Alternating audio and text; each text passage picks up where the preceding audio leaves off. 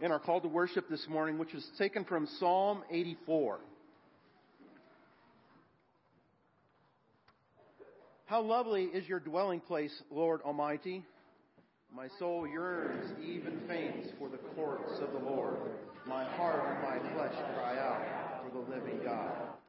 Even the sparrow has found a home, and the swallow a nest for herself, where she may have her young, a place near your altar. Lord Almighty, my King, my God, blessed are those who dwell in your house. They are ever praising you. Blessed are those whose strength is in you, whose hearts are set on pilgrimage. As they pass through the valley of Baca, they make it a place of springs. The autumn rains also cover it with pools. They go from strength to strength, till each appears before God in Zion. Hear my prayer, Lord God Almighty. Listen to me, God Jacob. Look on your shield, O God. Look with favor on your anointed one.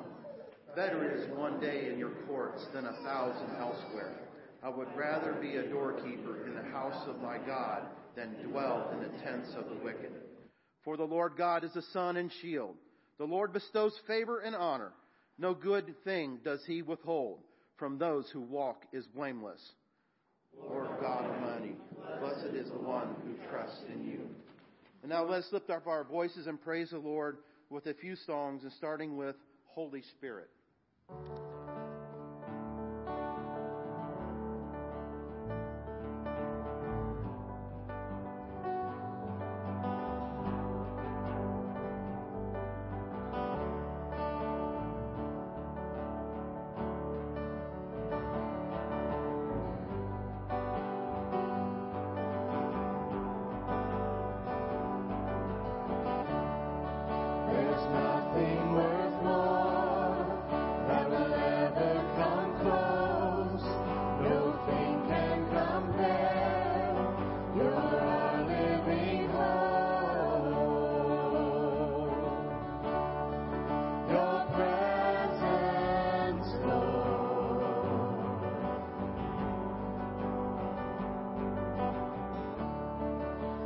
Tasted and seen of the sweetest of loves, where my heart becomes free and my shame is undone.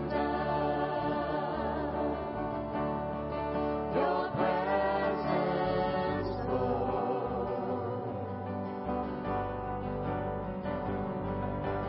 Holy Spirit, you are welcome here. Come flood this place and fill the atmosphere. Your glory, God, is what our hearts long for, to be overcome by your presence, Lord.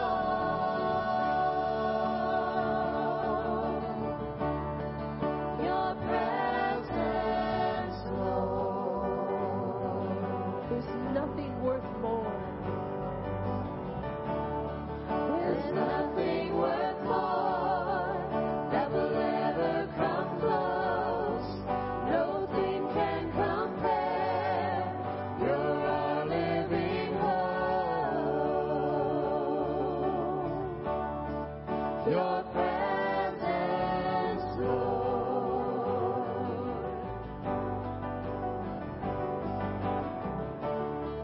I've tasted and seen of the sweetest of loves, where my heart becomes free and my shame is undone. Your presence, Lord.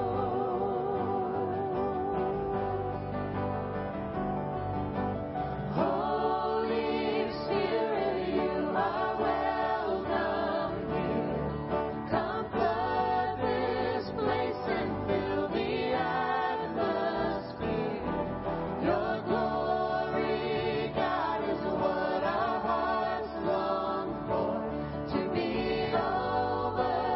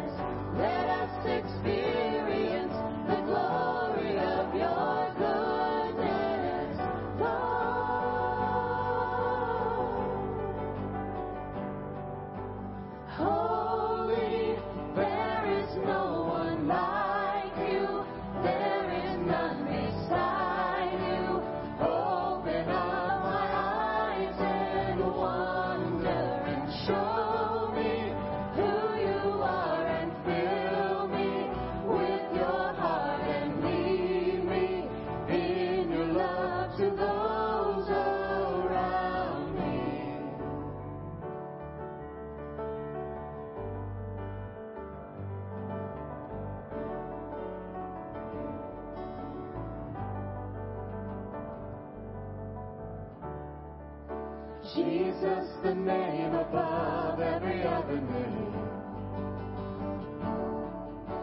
Jesus, the only one who could ever save. Worthy of every breath we could ever breathe. We live for you. We live for you. Holy, there is no one like you. There is none beside you. Open up my eyes in wonder and show me who you are and fill me with your heart and lead me in your love to those around me. Holy, there is no one like you. There is none beside you. Open up my eyes in wonder and show me who you are and fill me with your heart and lead me in your love to those around me.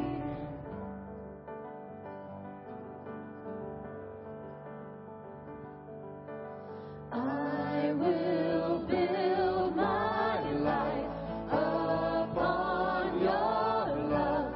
It is a firm foundation.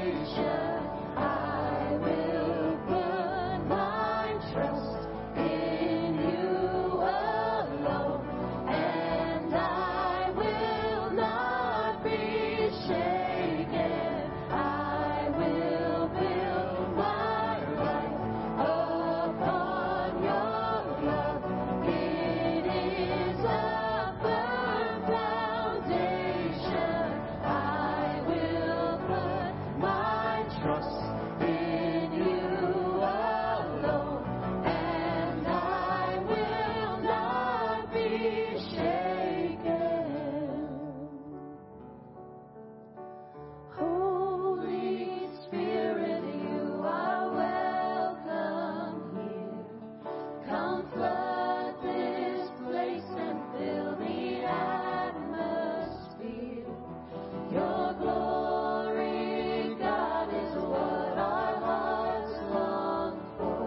To be overcome by your presence, Lord.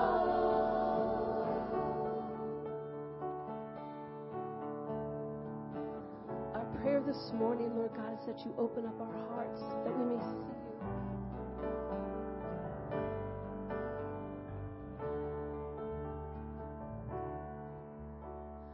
Open the eyes of my heart, Lord. Open the eyes of my heart. I want to see you. I want to see See you high and lifted. To see you high lifted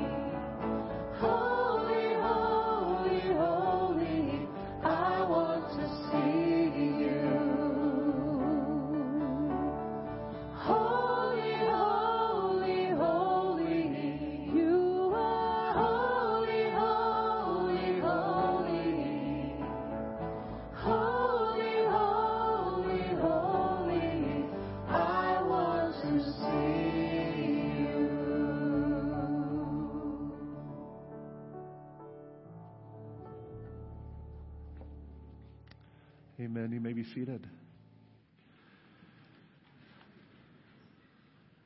This time I want to invite forward Sharon Colson. As you heard in the announcements this morning, today is the Collection Sunday for Operation Christmas Child. I saw many of you carrying boxes in this morning, and over the last few weeks we've been collecting them and see a pretty good stack over there. So we're very grateful for all that you've done to make this happen, and we're really grateful for that. Sharon's going to give us a little update about why this ministry is important and how the boxes that we collect impact those that receive them.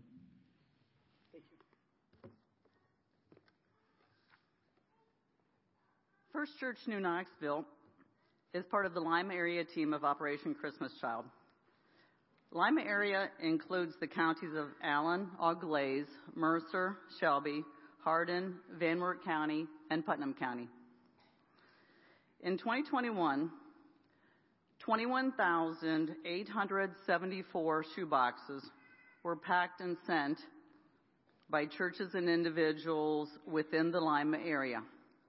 An additional 264 shoeboxes were billed online with the Build-A-Box feature on the Operation Christmas Child website. That means that 22,138 children received shoeboxes from our area alone. And each child had the opportunity to hear about Jesus through the discipleship program, The Greatest Journey. Thank you for that. That is exciting. This year, in 2022, Operation Christmas Child expects to hit the 200 millionth shoebox milestone since starting in 1993 when the war was going on in Bosnia. And isn't it unique that Aaron brought up wars today? Because I'm going to talk a little bit about wars also. 200 million children, their families, and their communities have benefited from those shoeboxes. Each day at the processing centers, volunteers find out on the board and through the announcements where the shoeboxes go that are being processed that particular day. I've worked with shoeboxes that went to Benin, B-E-N-I-N, Africa, Senegal, Burundi, South Africa, Zimbabwe, and I've had to look some of these up on the map to find out where they are, and the many, many islands of the Philippines, among others. Especially near and dear to my heart right now is the Ukraine. You may know that I just returned from a trip to the Holy Land, and my sister Rose and I met a lovely Ukrainian native on the ship. Zina was her name. As a child, she was on the cattle car that stopped at Auschwitz. But the Nazi officer sent her and her family on to Germany, knowing that the Ukrainians were valuable as excellent workers. The cruise ship itself had been docked the past 2 years in Rotterdam as a refugee ship for Ukrainian refugees, and the artwork from the Ukrainian Kids Club was on display. Ask anyone from the 2017 work team to Germany from First Church about their experiences with refugees. Our lives are not the same. Now, imagine the war going on in Ukraine. I know the war started on February 24th because that was my dad's birth date. On February 25th, Franklin Graham announced that 600,000 shoeboxes were heading to Ukraine. That's hope in a country facing a cold, hard winter in the middle of a war. Thank you all for your prayers, your support, and your shoeboxes in spreading God's message of salvation. Thanks, Sharon. I invite you to stay up here with me because I'd love to pray for you and the shoeboxes. One of the things that it's important about Operation Christmas Child to remember is these children receive more than just boxes of toys and other practical goods. Each box is also packed with a gospel message. These boxes are given, and in doing so, the kids are invited to hear the gospel message, respond to Jesus Christ as Savior and Lord. And so they're given more than just practical needs. They're given that hope that we all need more than anything else. So we also want to encourage you, if you're able to stick around after the service, there are some boxes that need to be loaded up. Like I said, it is Collection Sunday. We're just collecting them, but they do need to get to a collection center. So if you're able to help Sharon, I know there's a few people that have already volunteered to help, but if you're able to stick around and help out after the service, that help would be appreciated. So let's take a moment. Let's pray for Operation Christmas Child and their ministry. Let's pray for the children that are receiving those boxes, as well as the volunteers that are helping at this time of year to process all those boxes and make sure they get where they need to go. So I invite you to pray with me at this time. Father God, I thank you for this day. I thank you that we're able to support this ministry, and what a powerful and important ministry it is. To bringing two things together that are very important, meeting the practical needs of children in poverty and in difficult areas around this world. We thank you, Lord, for the boxes and the practical needs that they meet, the gifts that they receive, and the practical items that are in there, hygiene items and other things, Lord, that are necessary. We just thank you, Lord, that we're able to provide for them and meet those practical needs in such a way. But Lord, we also thank you that with each one of these boxes, they also receive the gospel message. We thank you for the hope that we have in Christ, and that through these boxes, we're able to share that hope with these children and their families all over the world. So we thank you for Operation Christmas Child and all those that are involved in making it happen, from the Samaritan's Purse at a organizational level, but all the volunteers on local levels that collect and process these boxes. And I just pray that you would bless them in their work, and that as they do this, Lord, that they would keep in mind, again, the hope that we have in you, that these boxes are more than just practical needs being met, but it is the hope of Jesus Christ going all over the world through the discipleship program. And so we thank you for that, and pray, Lord, that you would bless each one of the children that receive these boxes, that they may be encouraged by what they receive and find hope in you and in you alone. Lord, we also want to take this opportunity to pray for other needs in our community and our nation as well. We thank you for the way that you meet us in our time of need. I was reminded yesterday, Lord, as I was reading a book that we are, as Christians, we find our help and our hope in you alone, that you meet us in our time of need, that you meet us in our moment of desperation, and you are the one who provides what is needed.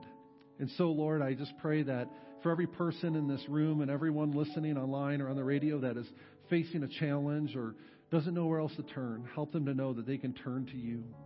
And so we pray for healing for those who are in need of it. And we pray also for provision, Lord, knowing that all good and perfect gifts come from you.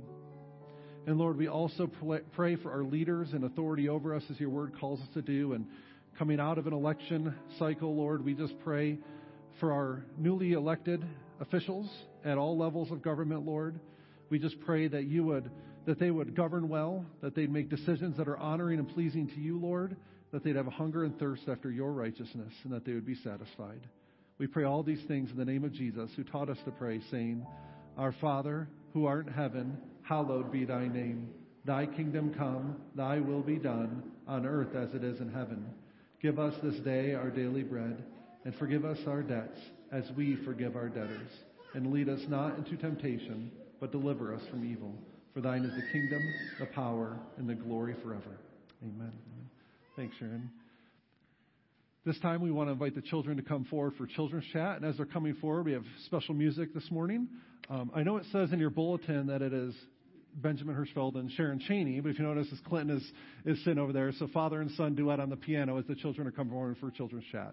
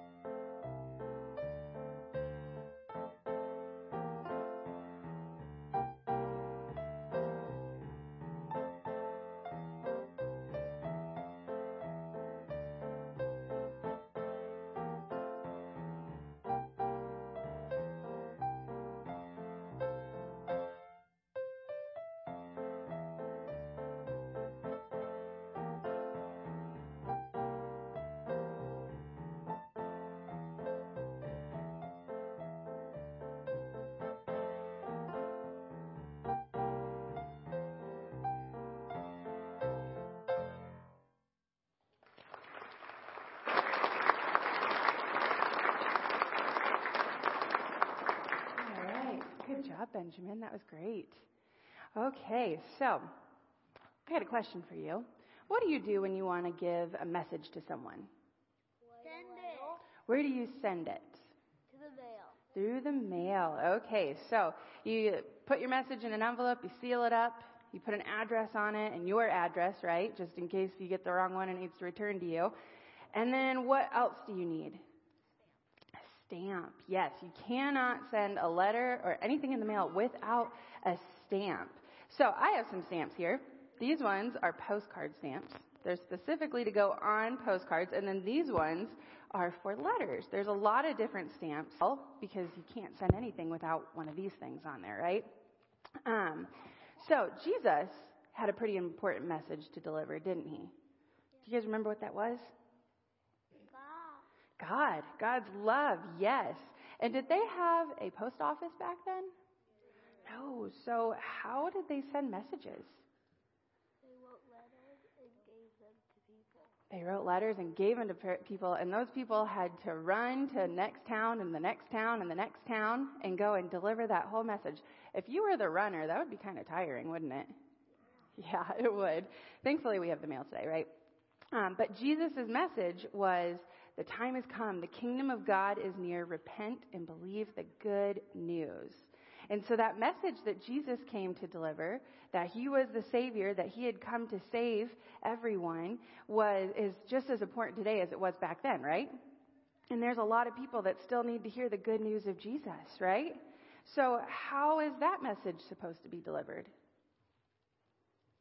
How do we share the message of Jesus? We tell other people, yes. You know, Jesus had called his disciples back then to share and deliver the good news, right?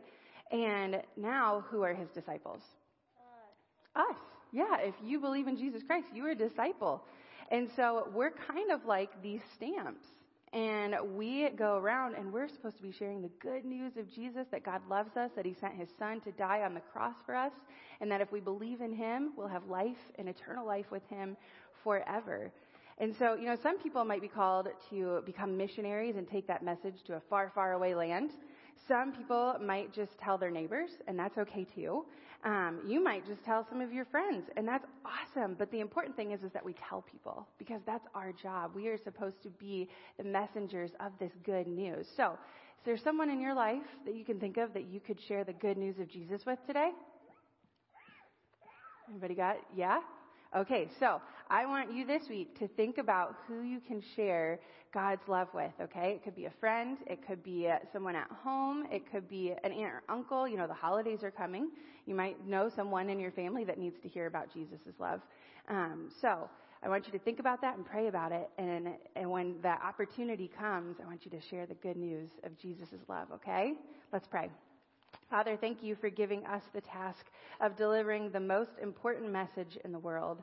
Help us to be faithful to carry out that message to those who need to hear it. Lord, I thank you for these children, and I ask that you would help them to be bold in sharing your love and your message to the people around them. We love you, and we thank you for all that you are and all that you do. Amen. Amen. You guys can head back to your seats. Thanks, Pastor Tori, for that children's chat message. As the choir comes forward, it is time to collect our offering this morning. If you notice in your bulletin, the offering is going to support Clint Mahan this morning. Clint works with Athletes in Action, and that's a name you might recognize, even a face you might recognize. He has some connections here. Several years ago, I believe it was it the baseball team, I believe he brought here to visit New Knoxville and minister in the area, and we were able to make some connections that way. So we're grateful that our offering this morning is able to support Clint Mahan and his ministry and with Athletes in Action. And so if you're able to give this morning, the deacons are going to come around in just a moment. I invite you to give as you feel led to give today. And just pray that as we give this morning, let's also be praying for Clint and his ministry with Athletes in Action. So I want to take this time to invite the deacons to come forward to collect our offering.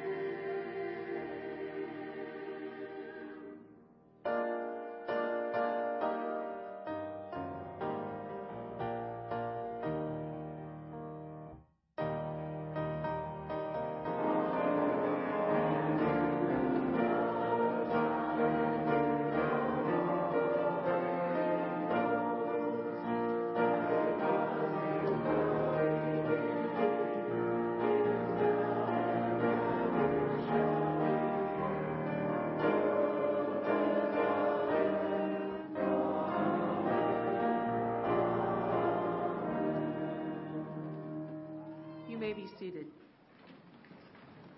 Our scripture this morning comes from the book of Acts, chapter 24, verses 22 through 27. Then Felix, who was well acquainted with the way, adjourned the proceedings. When Lysias, the commander, comes, he said, I will decide your case.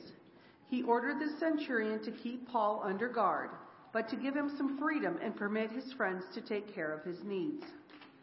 Several days later, Jewish, he sent for Paul and listened to him as he spoke about faith in Christ Jesus. As Paul talked about righteousness, self-control, and the judgment to come, Felix was afraid and said, That's enough for now.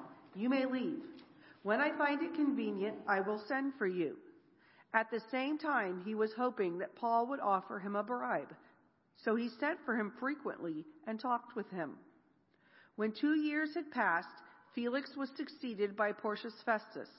But because Felix wanted to grant a favor to the Jews, he left Paul in prison. The word of the Lord. Thanks, Maria. Let's pray together.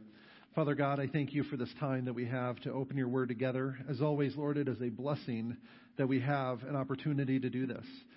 Just pray that we would not take it for granted, Lord, and that as we read your word and study it now, that you would open our hearts and minds to what you have to say to us. I pray, Holy Spirit, you give me words to speak, that what I say may be honoring and pleasing to you. We pray these things in Christ's name. Amen. So it's important to take a moment and reflect on kind of how we got here today and how we are, where we are in the book of Acts. What we just heard read is kind of the closing few verses of one of Paul's defenses. He was arrested recently when he went to Jerusalem.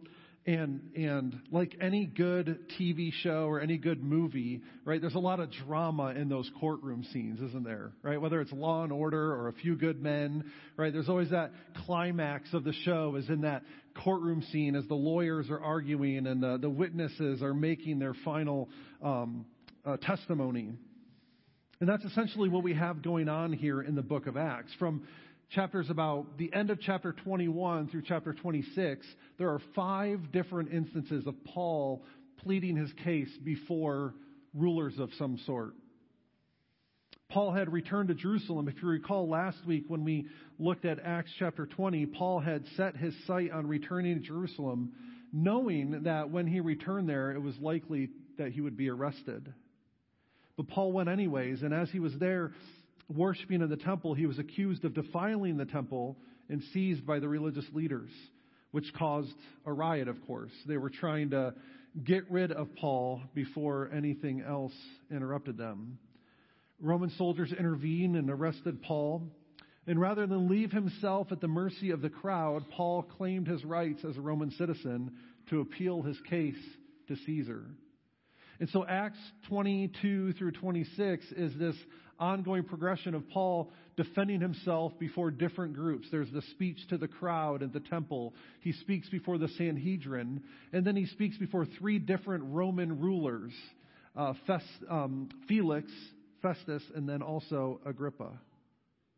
And over again, Paul not only defends himself, but finds opportunities to share the gospel. You see, that's what I want us to focus on here for just a moment. Paul, in the midst of his trouble, in the midst of his literal trials, as he was arrested and accused of wrongdoing, in the midst of his literal trials, Paul was willing to take that opportunity to share the gospel. We've been talking about active churches this fall, what it means for us to be an active church, and we've looked at different facets of that. And today, I want to remind you that active churches have a message to share with the world. And they will have opportunities to share the gospel, even with unbelievers. It's a message that transforms individuals in the culture, and it's a message that is necessary, although it is inconvenient. And so let's take a look at each one of those in turn. First, we see that a church with a message will be given opportunities to share the gospel. As I just stated, Paul here is constantly getting opportunities to share his faith with different groups of people because of the circumstances he found himself in. In Acts 22 through 26, there's kind of this progressive move away from Jerusalem and the Jewish leaders at the temple, all the way to Rome and the Roman leaders and the political leaders that Paul interacted with. Really, these chapters are, in essence, kind of a fulfillment of what we see earlier on in the book of Acts. In Acts chapter 1, verse 8, Jesus, in his commission to the disciples, says, "You will be my witnesses in Jerusalem, in Judea and Samaria, and to the ends of the earth." And so Paul, by virtue of his arrest and his appeal to Caesar, is literally bringing the gospel with him to the ends of the earth, to the very center of the known world in the Roman Empire. And it's also a fulfillment of the commission that Jesus gave Paul specifically in Acts chapter 9. After he encounters Jesus on the Damascus Road, Jesus says that Paul will be his witness to the Gentiles and to their kings. And so here again, Paul is living out that calling in his life. But we have to be honest with ourselves, that calling isn't just for Paul, right? Paul's not the only one that's been commissioned to share the gospel. Every single Christ follower, every person that's put their faith in Jesus has been given that same commission. Jesus told his disciples in Matthew 28 to go and make disciples of all nations, baptizing them in the name of the Father and the Son and the Holy Spirit, and teaching them to obey everything he's commanded. Right? We've all been given that commission. We've all been told to go and make disciples. In essence, we are ambassadors for Christ in the world, as Paul said in 2 Corinthians chapter 5. We are all ambassadors for Christ. In other words, it's our calling to represent him through our words and through our actions. When you commit your life to following Jesus, you will be given opportunities to share the gospel. The question is, what are you going to do with those opportunities you've been given? Parents have opportunities to share the gospel with their children. You have opportunities to be a light in your workplace, whatever your job may be, in your communities, in your neighborhood, at the gas station, at the grocery store. We have opportunities to share the gospel. The question is, what are we going to do with those opportunities? Remember when I was younger, my first job ever was working at a Wendy's. I've also worked at Red Lobster, and anybody that's spent time working in the food service industry knows that there are some difficult times and difficult seasons, right, to work, and sometimes it's difficult to work with people. I remember one shift at Wendy's when I was younger. I'd often work like the closing shift. So we got some really interesting food orders coming through the drive-thru at 11 o'clock and 12 o'clock at night. I kid you not, somebody once asked if we could put onions in a Frosty, and I said, no, there is no way that we are doing that. But there were some very weird, very strange, very difficult moments. And like I said, anybody that's worked in the food industry knows that during those meal rushes, things can get hectic, right? Things can get crazy. And it can be very frustrating and very hard during those shifts. And I remember one particularly difficult one at Wendy's, and everything seemed to be going wrong. And I think I was flipping burgers that day at the grill, and everybody was just mad and angry. And for whatever reason, I was just going with the flow, right? I apparently maintained a positive attitude, because I remember the person working next to me looked over and said, "How can you be smiling right now?" Right? Like, what is going on, right? And I remember in that moment thinking, why am I, happy or joyful in the midst of all of this?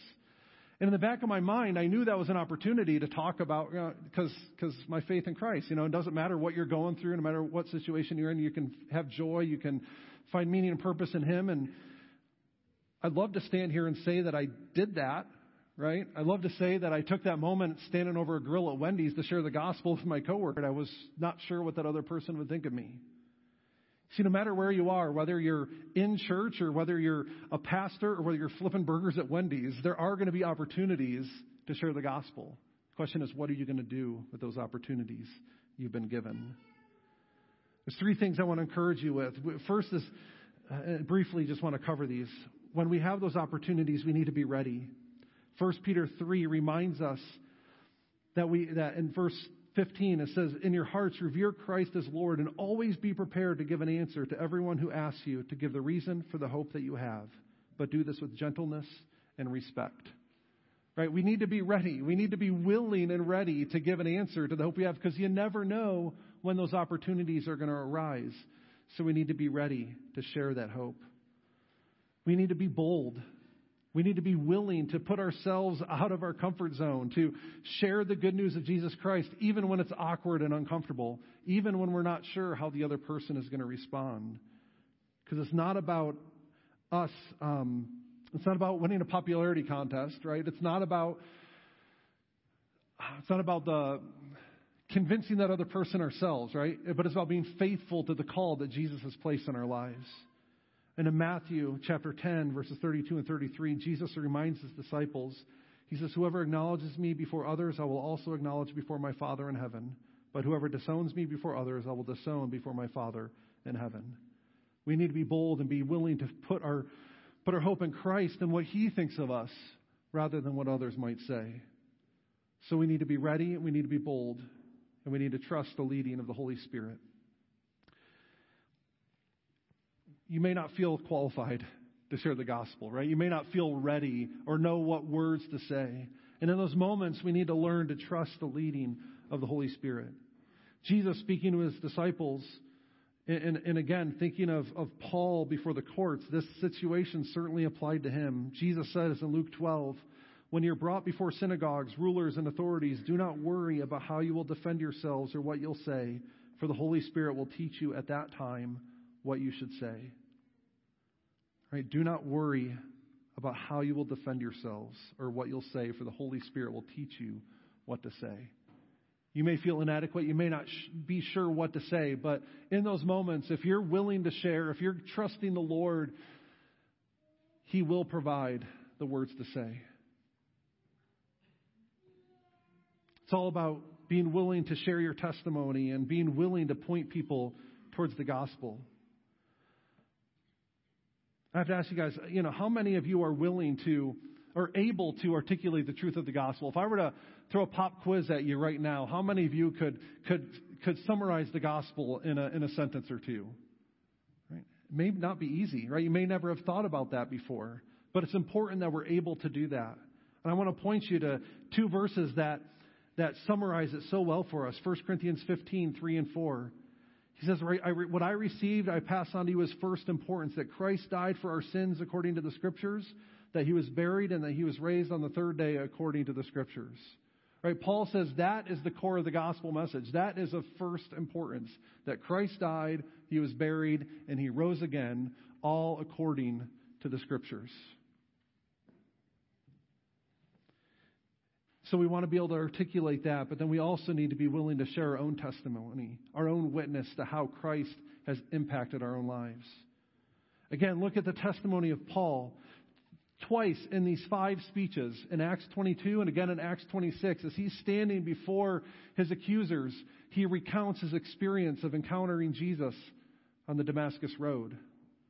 So if you were to read the book of Acts from beginning to end, you actually read that story 3 times. Once when it actually happens to Paul, and then 2 more times as he shares that story with others. First with the crowd at the temple, and then again before King Agrippa. Paul was willing to share not only the truth of the gospel, but how it impacted him directly. You see, people can argue theology all day long, but it's very difficult to argue with a changed life. And so we're given opportunities to share the gospel. The second thing we recognize here is that all transformation, both individual transformation and cultural transformation, begins with faith in Jesus Christ. So Paul talks to Felix about righteousness and self-control and the future judgment, but he does so in context of what it means to have faith in Christ Jesus. In other words, we can talk about holiness all day long. We talk about right behavior and wrong behavior. But if we don't do it in the context of faith in Jesus, we're missing the point. All transformation, both individual and cultural, begins with the foundation of faith in Jesus Christ. And when we remember that, it helps us to avoid the extremes of legalism and antinomianism. Legalism is morality without faith in Jesus. The idea that following the rules or doing good things is a way that we can please God and earn his favor. Antinomianism, or in other words, anti-law, is the exact opposite of that. It's a complete disregard for the rules altogether. That the law doesn't matter because Jesus is just going to forgive us anyways, right? You see how those two extremes can both be dangerous in our conversations with people about the gospel? We don't want to present this idea of legalism because obedience cannot save. Obedience to the law cannot save us. Ephesians 2:8-9 says, "It is by grace you've been saved through faith. This is not from yourselves, it is the gift of God, not by works, so that no one can boast." In other words, if we talk about righteousness and self-control in the future judgment apart from faith in Christ, we're just presenting legalism. And that's a gospel that cannot save people. But we also must understand that genuine faith in Christ does lead to obedience. John 14:15, Jesus says, "If you love me, keep my commands." So it's not that the law doesn't matter, it's that the law only makes sense in context of faith in Christ and a relationship with Him. And so when we understand that, it helps us avoid the extremes of legalism and antinomianism. And faith in Jesus does lead to a transformed life. 2 Corinthians 3:18 reminds us that we who contemplate the Lord's glory are being transformed into His image with ever-increasing glory. In other words, the goal of the Christian life is to be more like Jesus. And it begins with faith in Him, but it does impact how we live. Paul talks about three things here with Festus. He talks about righteousness, which is doing the right thing. In other words, through faith in Christ, we learn to do what is right.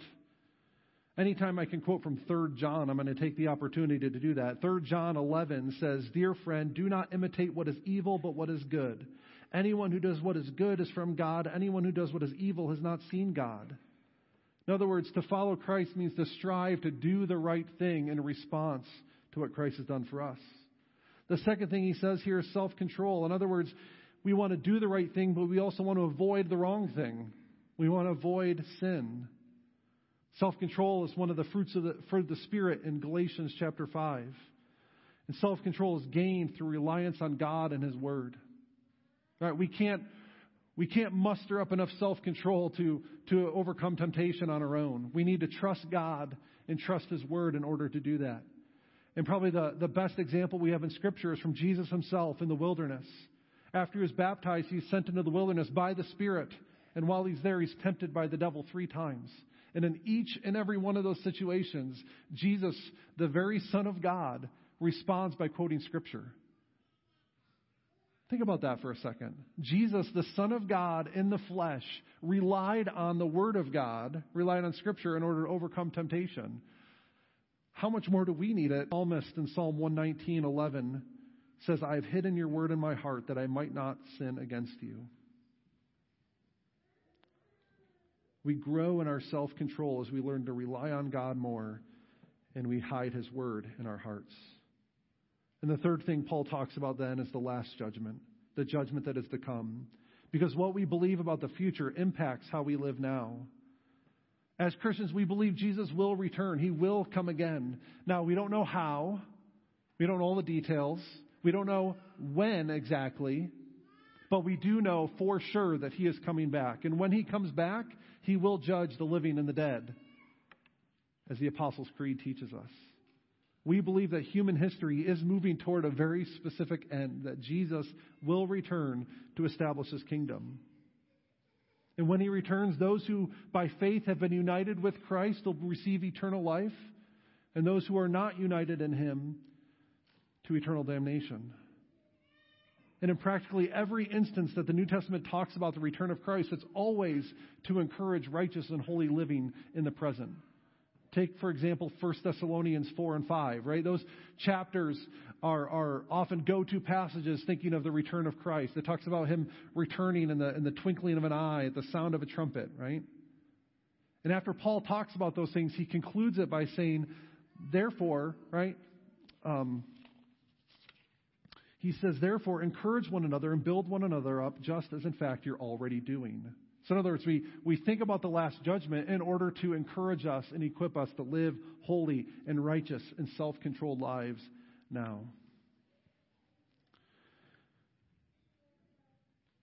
So the message we have is we need to be prepared to share that message. It's a message that leads to transformation of individuals and cultures. And finally, I want to share with you that it's a message that is inconvenient but necessary. As we share the gospel through our words and through our actions, it's going to rub people the wrong way. It's exactly what happened when Paul shared the impact of faith in Christ with Felix. Felix heard enough and he was angry and stopped the conversation. By all accounts, Felix was not a good or righteous person. According to ancient historians, he was a brutal and incompetent political leader, and this Drusilla was his third wife. See, the gospel is going to rub some people the wrong way. Let's be honest, it rubs all of us the wrong way, doesn't it? Because there's always going to be something, right, that the gospel reveals in us that needs to be changed, right? It's going to expose the sin and the mistakes in our lives, not to point a finger at us, but as a way for us to repent and turn to the Lord. But the gospel is always going to be inconvenient. It's always going to upset people. There are biblical truths, right? Biblical topics that are not popular. I already mentioned the reality of the last judgment in heaven and hell. That doesn't fly so well in our world today. Other truths that are not popular, so that sex is the gift designed by God to be enjoyed in the context of marriage between one man and one woman. That all human life from conception until natural death have tremendous value and are worthy of honor, dignity, and respect. That greed and economic exploitation are antithetical to the gospel.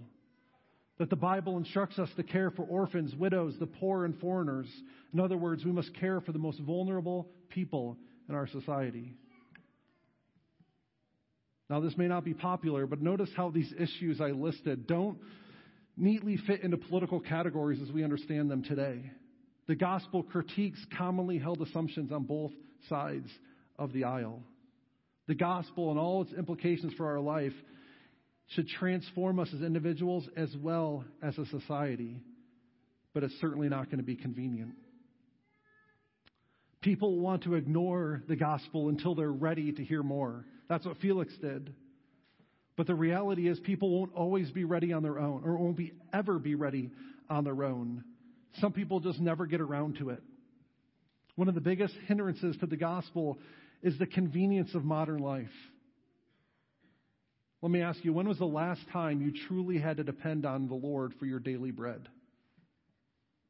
To be delivered from evil, right? We are so comfortable that we often don't understand what it means to truly trust God in that way, to truly depend on the Lord in that way. And unfortunately, many people do not give God the time of day until personal tragedy strikes or their world is turned upside down. I will say it's often uncomfortable and awkward to share the gospel with people. Just think about my story of flipping burgers at Wendy's, right? You never know when that time's going to come, and you're never going to know exactly what you need to say. But we need to be willing to step out of our comfort zone and speak.